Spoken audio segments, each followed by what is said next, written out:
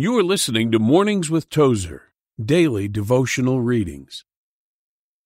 April 14th. Are we mired down? I know thy works, that thou art neither cold nor hot. Revelation 3:15. God will speak to us if we read and study and obey the Word of God.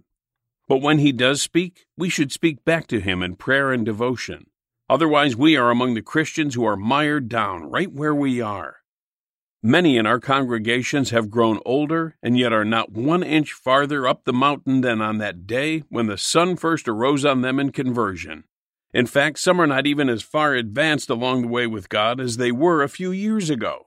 If these things are true, I can only conclude that there are common Christians, men and women who no longer hear the Lord speaking to them as they should. Can they really think that this halfway Christian life is the best that we can know? In the face of what Christ offers us, how can we settle for so little? It is a tragedy of our time that so many are settling for less than the Lord is willing to give. Dear Lord, sometimes my spiritual life seems like a world-class roller coaster ride.